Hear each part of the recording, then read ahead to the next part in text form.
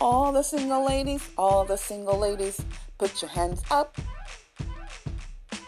Well, you didn't get a ring on it. Simply because you didn't get a ring on it, has your life been any worse?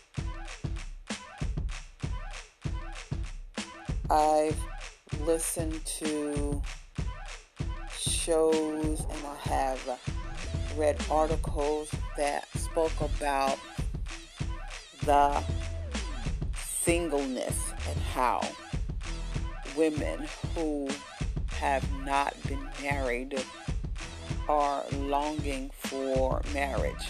I've gone on and on and on in my podcast about marriage and how it is not good to be unevenly yoked, broke down, busted. And here you are, there, wishing that you were married.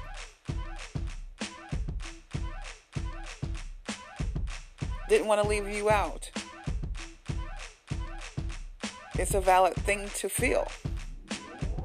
You've never experienced it, and everyone should, but everyone won't. It may not be in the cards for you. It might not be what God has for you. And you will have to simply be okay with that. How do you do that? When you want it so much.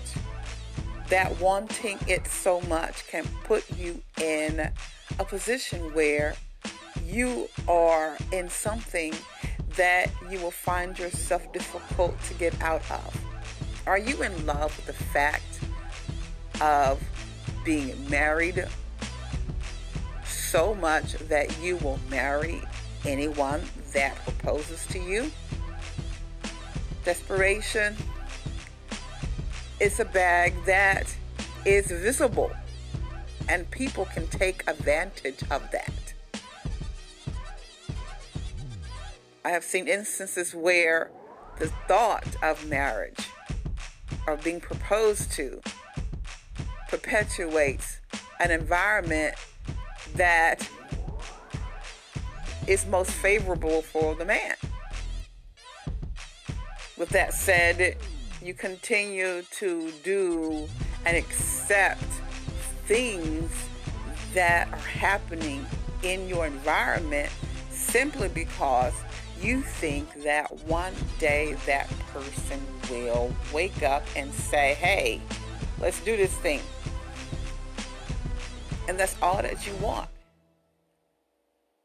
In some instances, that really hinders you from finding the right person, because God cannot bless you if you are in a situation where you're not allowing yourself to be blessed.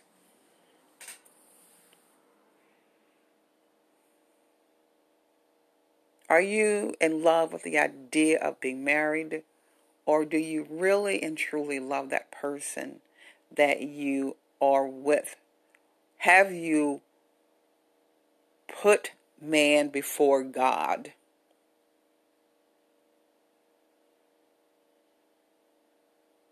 Where is he in that equation? You will clearly find out where he is in that equation when things don't work out as you anticipate, or you anticipated it, but you were blinded by that ring. When a man shows you who they are the first time, you believe them. You can always change them. You have to be okay with where you are. Find gratitude in the things that you have been given. There is a divine plan for your life.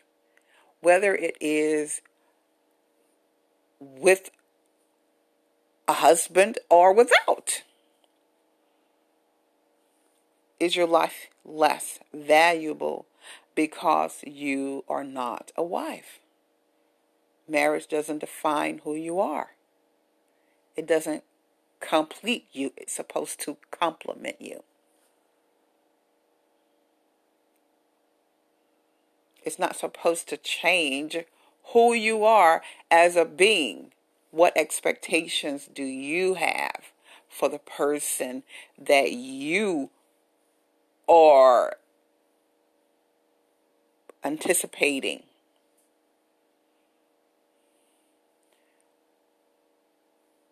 You have to be that person for which you seek.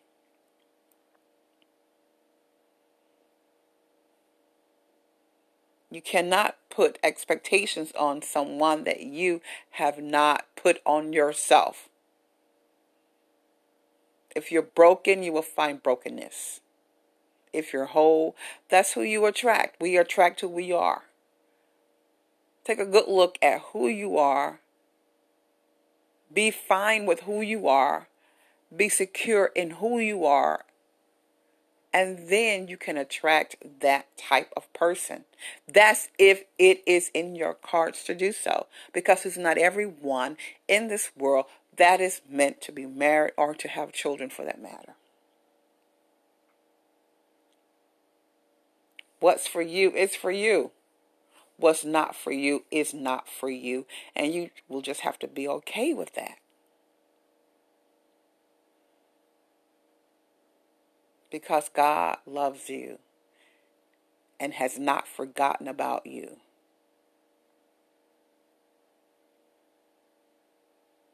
Even in the midst. I've taken the liberty to write a blog about this very topic. I would direct you to that blog. Go to my website, evesworld.net. Simply go to the blog section and read the article. All the single ladies, for a little bit more insight on the things that I've just mentioned here on this podcast. And I do look forward to hearing from you. Send me a message. Leave a comment. I pray this helps someone. Stay blessed.